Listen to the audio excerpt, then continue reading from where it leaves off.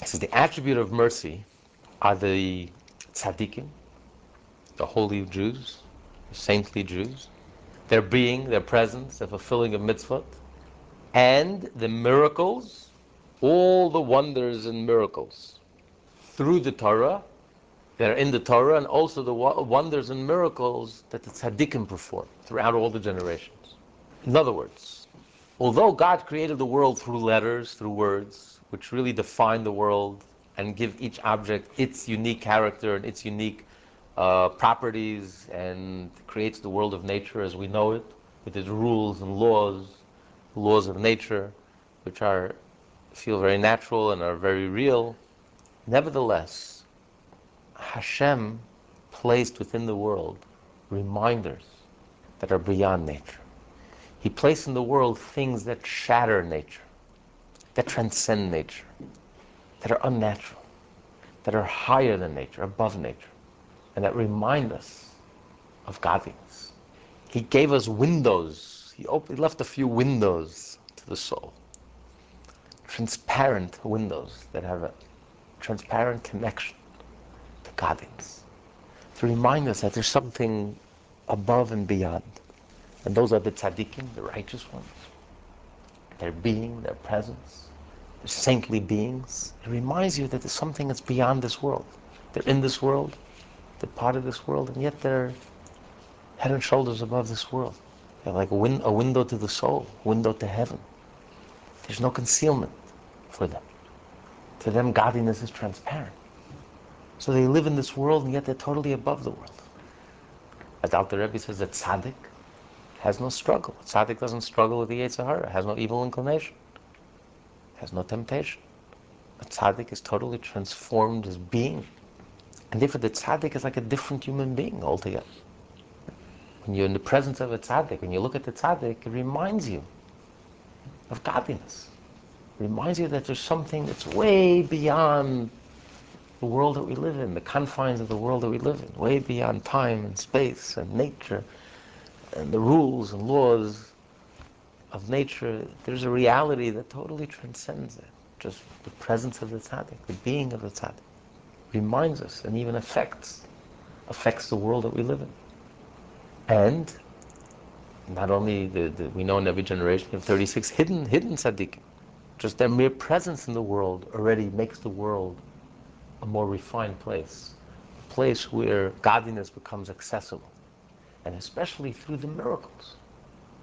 Just like the tzaddikim. It doesn't matter if the tzaddikim, like the patriarchs, the righteous ones, the patriarchs, the matriarchs, Moses, the prophets, the rabbis, the Great Assembly, the rabbis of the Talmud, the Mishnah, the Gemara, the Tanoim, Amoraim, the Gaonim, the Rishonim in the medieval times, the Hasidic masters.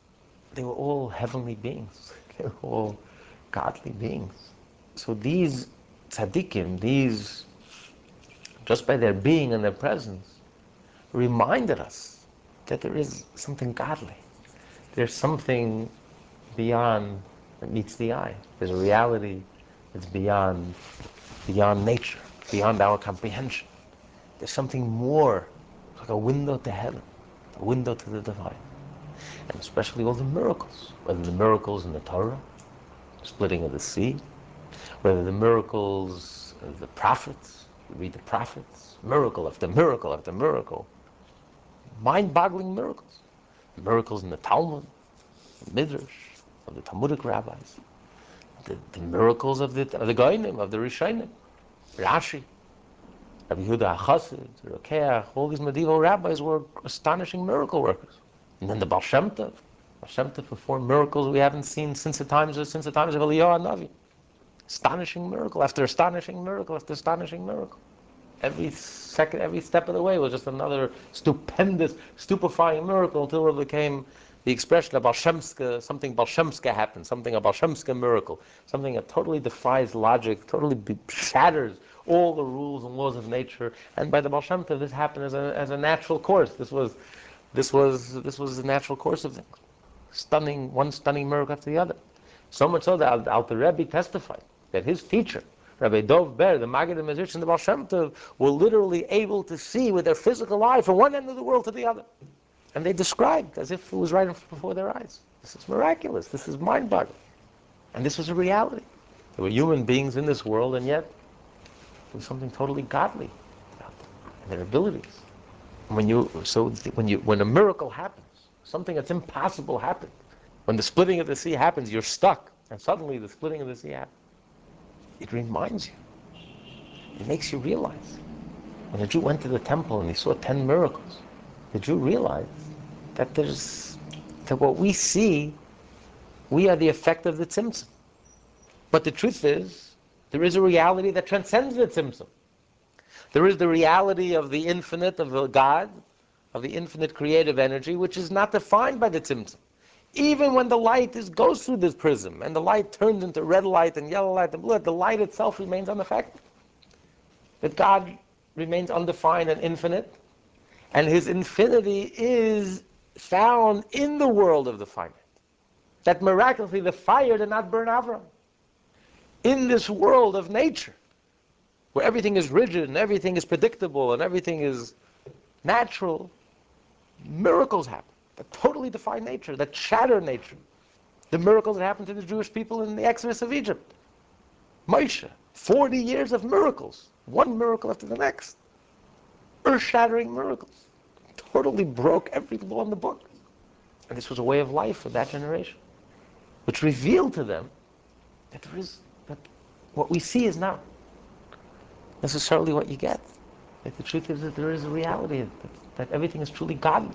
Everything is nothing other than the godly creative energy, which is infinite, and therefore everything is truly godly. But when you see it in your life, in this world, performed through a tzaddik, through a human being, it reminds you that at the essence everything is truly godly. So God left this window open. He left a window that we can get a glimmer, a glimpse, a taste, an illumination. Because otherwise the darkness would be too intense. When you're engulfed by nature and you're engulfed by the darkness, and you can never lift your head, and you can never take a break from nature, and you can never step back and get a different perspective, it will be impossible for us to overcome the nature, overcome the darkness. Because you can sit and explain this, and still it'll be difficult for a person to really experience godliness, because it's so beyond our experience. But when a miracle happens in your personal life, and you see the open hand of God in your life, where a miracle happened, the doctor said nothing, there's no cure, and suddenly you're cured, because the Rebbe gave you a blessing. When you see the open miracle happen in your life, something that shatters nature, that breaks the laws of nature, you suddenly realize, it hits home, the reality of godliness, the infinite, that everything is at its substance, at its essence, everything is truly godly. And that's like an awakening that opens your eyes. You should realize that don't look at the surface, look underneath it, look at the divine energy. Experience the divine energy, see the divine energy, and start living accordingly. So this is what the Medrash means. The Medrash means that when God saw that God wanted to create the world, he just entertained the thought. He never actually created the world in this way, but he entertained the thought that he's going to create the world only with concealment. In other words, that the divine light will be totally concealed in the vessel, in the prism, and therefore the world of nature will never be broken. There won't be any miracles. There wouldn't be any miracles. God will never change the world of nature. But God saw that we would not then be able to accomplish our goal, accomplish our mission of changing the world, because we would be stuck. We would be confined. And therefore, God instilled in the world, he mixed in his attribute of mercy, of compassion. So he instilled in the world, initially in creation, he instilled in the world, in the letters and words of creation, because the whole world is created through the Torah. So in the words and letters of the Torah, he inserted that ability of transcendence, that ability of rising above nature. As the Medrash says, the Talmud says, that God made a condition with water. The water, at the splitting of the sea, did not want to split. But God made a condition. He says, if you do not split, I'm only creating you in the condition that when the time will come, you will split and let the Jewish people go by. And when he refused to do it, Moshe says, if you don't split, I'm going to return you back to you. I'm going to return you back to nothing. Because you only exist in the condition that you will split at the right time. So God inserted right initially, when God created the world, with the letters and words, with the names, the Hebrew names, the letters and the words, as they are found in the Torah. So God inserted in the Hebrew letters, in the Hebrew words, God already inserted all the miracles that will happen throughout the course of history. It's all there right in the beginning. He made a condition that everything that exists in nature, that they must perform the miracle when the tzaddik will command them to break nature and to follow the miracle. So it was all there right in the beginning. This is the condition that God instilled initially, right in the beginning of creation.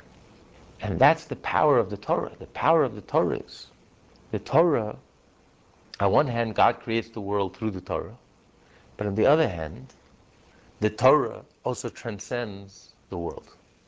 The Torah introduces into the world, the Torah introduces the divine into the world. So the miracles that exist within creation, that God initially inserted right at the beginning of creation, when God spoke and the world came into being. So in these letters, God also inserted a level that transcends letters, that transcends words. A level where you can easily change one word for the next, because it's not about the word, it's about what's inside the word. And therefore, if you're in touch with what's inside the word, you can easily change one word for the next. As the miracle worker said in the Talmud, he says, whoever said that oil will burn will say that vinegar will burn. What difference does it make? Why does oil burn? Because of the divine energy within the oil, within the word shemen.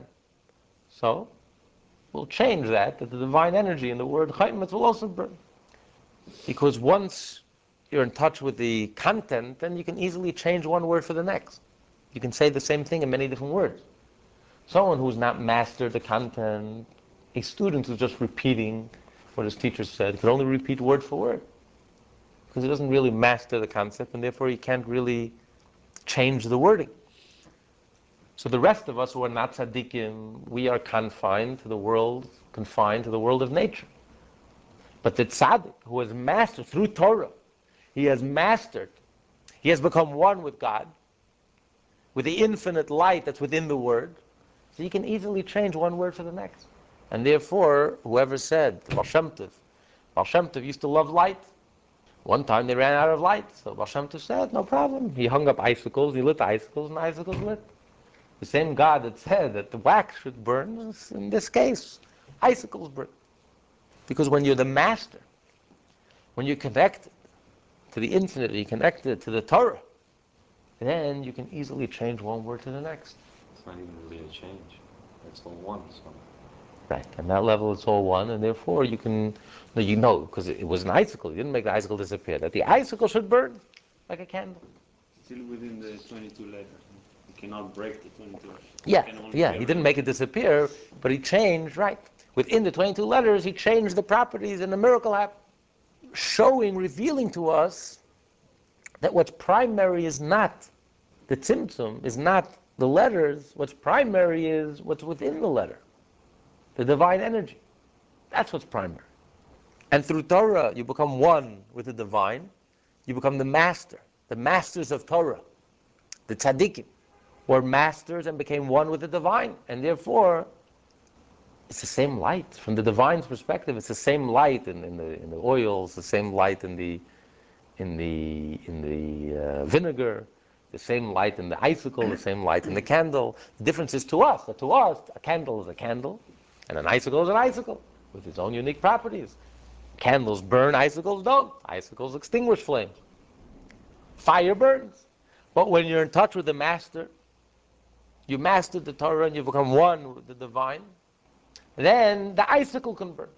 Abraham was able to walk in the fire and take a walk, and it was a botanical garden for him.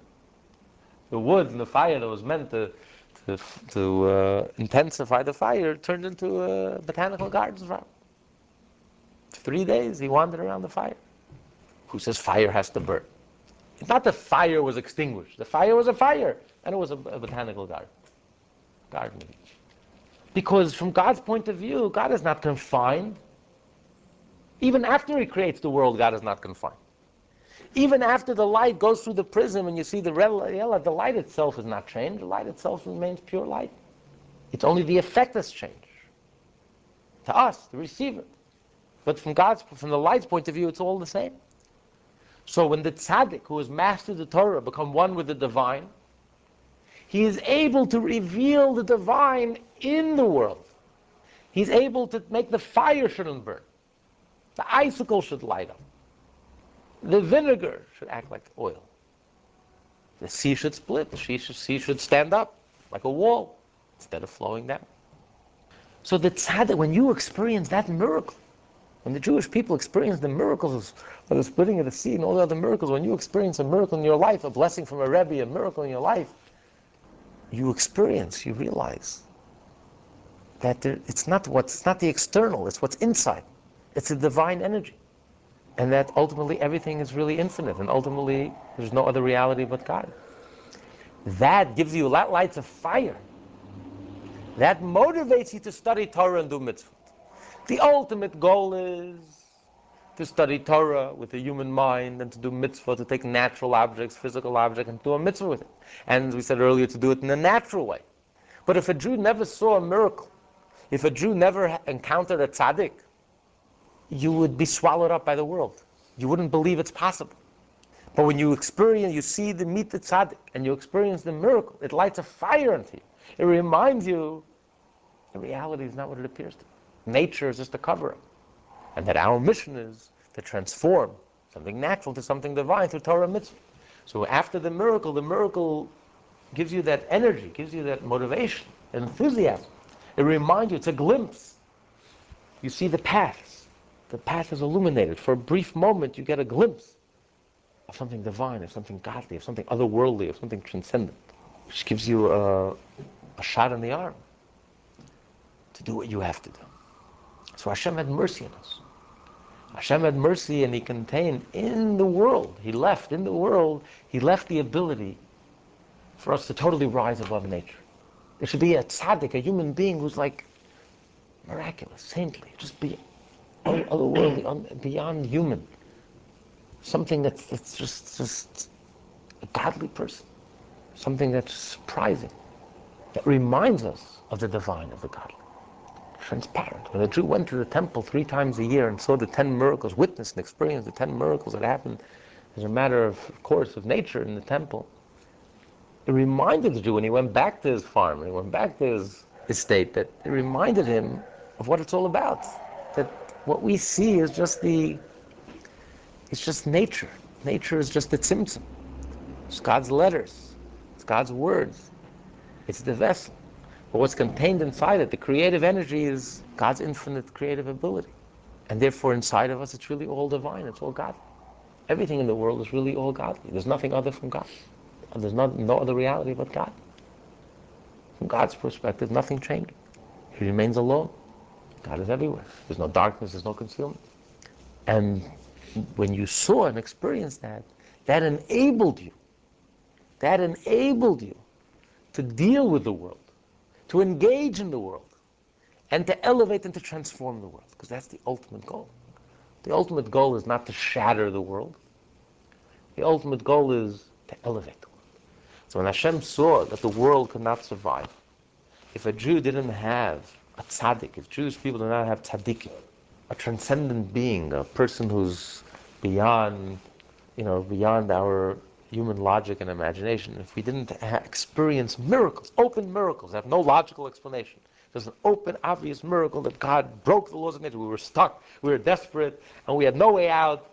By any natural way, we were stuck, and miraculously, everything cleared up, and miraculously, everything worked out.